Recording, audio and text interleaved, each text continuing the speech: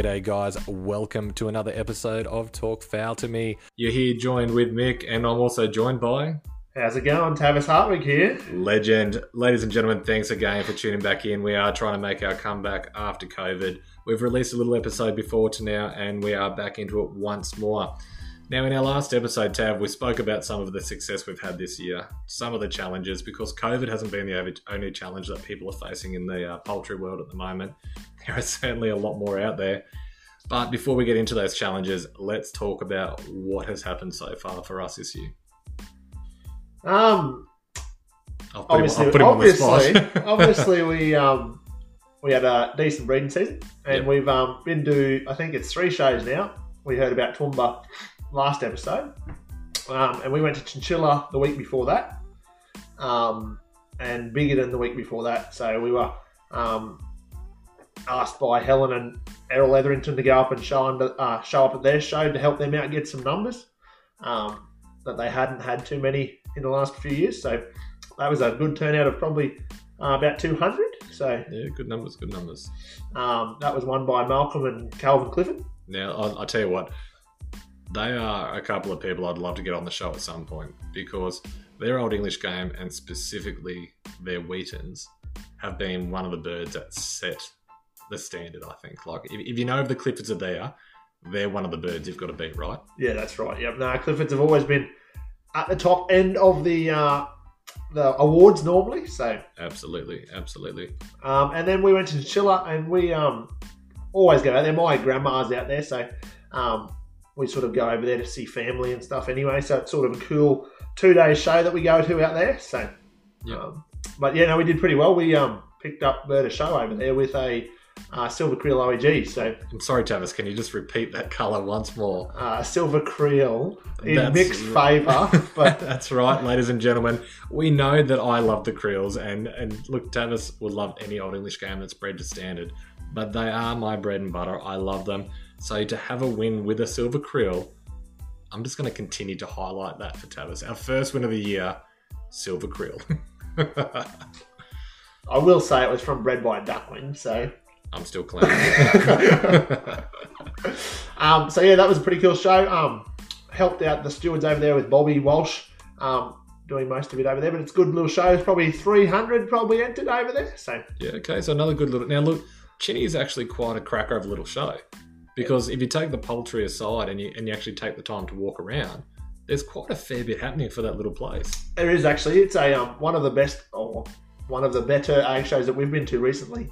Like all their sideshow alleys, and like they've got a heap of machinery and a heap of coffee stalls if you're into that in the morning, especially with getting up for the chooks. Mate, always love myself a good coffee, don't you worry.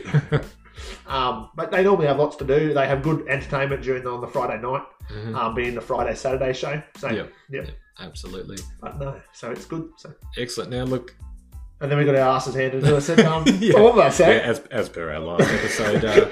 We got beat bad.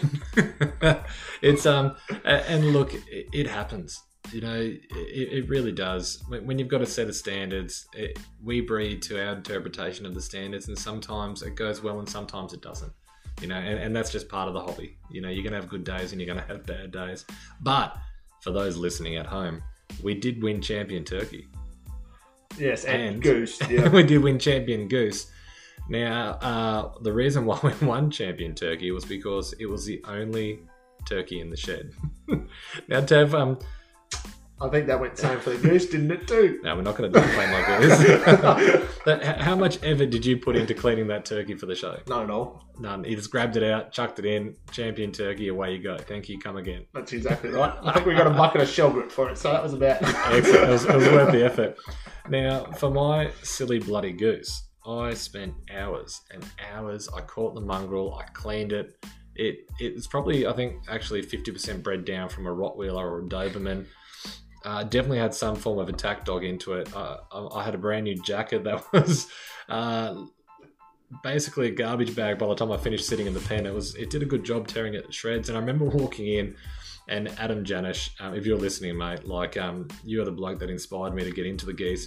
You said to me, how much effort did I put in? I said, look, I spent hours. And you're like, oh, you bloody ruined it. Because I'd psyched the damn thing up rather than letting it settle. But I remember standing by and I thought, by the end of the day, I didn't see any numbers on it. And I thought, oh, the judges just had to look at it and gone, oh, it's not worth even giving it a number. But it's a cracker of a gander. And then I saw the young judge come out. Now, I think it was one of the Polich boys, if I remember correctly. Kieran Polich, I think. Yeah, yep. Now, if you're listening, Kieran Polich at home, I'm so sorry about that bloody goose, because I remember you getting it out. I watched it come out. And I thought, holy crap, this goose is actually not being too bad. It's not attacking. And then, boom, just out of the blue, straight for the crutch. They tried to go full lock on him. I was worried I was going to grab and twist. This man must have steel built in him, because he didn't even flinch. He just sort of grabbed it back off, chucked it back in the pen. Now, that's talent, right? Yeah, no, you wouldn't get me near a goose, so... No, and look, I brought the bugger home, and Tav said to me, oh, where are we going to put it? Ready for the next show? I said, no, I'll put it back in the paddock. No, I don't think I'm that keen to go through that again in a while. Absolutely not. But look, it is a bit exciting trying something different, because like I said at the beginning of this episode and in the previous one, we have had more challenges in the poultry world than just COVID and getting out. One of the biggest challenges, and for those still going through it, and look, we're still being impacted at the moment, is the invasion that we've had on mice at the moment, correct? Yeah, that is correct, Mick. We have lost a lot of feathers, I suppose, eaten, broken. Grain, obviously, has been a challenge keeping it away from them as well, I suppose. Hay, all those challenges of keeping poultry and mice obviously invading our spaces with them as well. Absolutely. Now, look, I for one, because I was a bit slack after COVID, I've come back in. I'm trying to get birds prepared. I'm trying to make sure feathers are ready, especially for the Old English Game Show coming up in Gunnedah in July. You start looking through feathers, and they're not the normal broken feather from a bird flapping around. You're noticing like the tips of feathers bitten off, half a wing feather chewed away.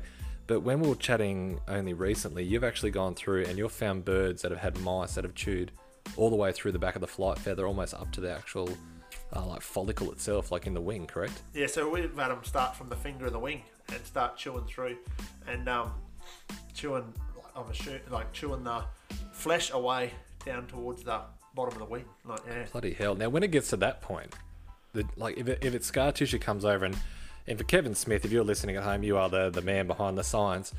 But in other animals that I've bred, what I've noticed is that when there is scar tissue, the follicle or the hair that normally would grow, in this case the feather, will actually stop forming again. So the chances of that fowl, and unfortunately it was a creel, my favourite colour, the chances of that happening, that the feather might not grow back, yeah? Yeah, no, I'd say the feathers are gone now. He probably won't grow those feathers back on that wing. Yeah. So it'll just be a breeder bird or a stock bird, as you'd call it. That's it. And look, you see it all over social media at the moment. People are putting posts up about their birds having all their tail feathers pulled, chewed. They'll have an amazing bird the next day go down, and mice have got into show pens, training pens. It doesn't seem to matter where they are; they're smashing them. Yeah, it's very well Australia wide at least anyway, isn't it? So. Absolutely. It's been perfect breeding season for them, isn't it? No floods or anything to kill their holes and. That's it. It's almost been prime breeding, to be honest, because the food's been there. The grain's finally back on the ground after good crops, and so it's a bumper season for them. Their little buggers are getting in the house, they're having their wicked way, and away they go. And they're taking through walls or everything. Whatever they want to do. So. And look, we'd love to hear from you guys at home. What are the challenges been for you with the mice? And if you want to give us feedback, jump over to our Facebook page. It is Sanford and Hartwig Fowls. You can find us on Facebook because we do want to make this as interactive as possible. Now, like I said in our last episode, we are looking to head down to the Old English Game Show. Whereabouts is that located, Tav? So they move it around every year, but this year it will be in Gunnedah for 2021. Mm-hmm. So we'll head down there. July 16th is Friday that we'll start heading down from here, and shows 17th and 18th. So brilliant. Now this is a pinnacle of what we aim for, isn't it? Like as Old English game breeders ourselves. There are some incredible fanciers, some incredible breeders that do head to this event. What are you looking forward to about this one?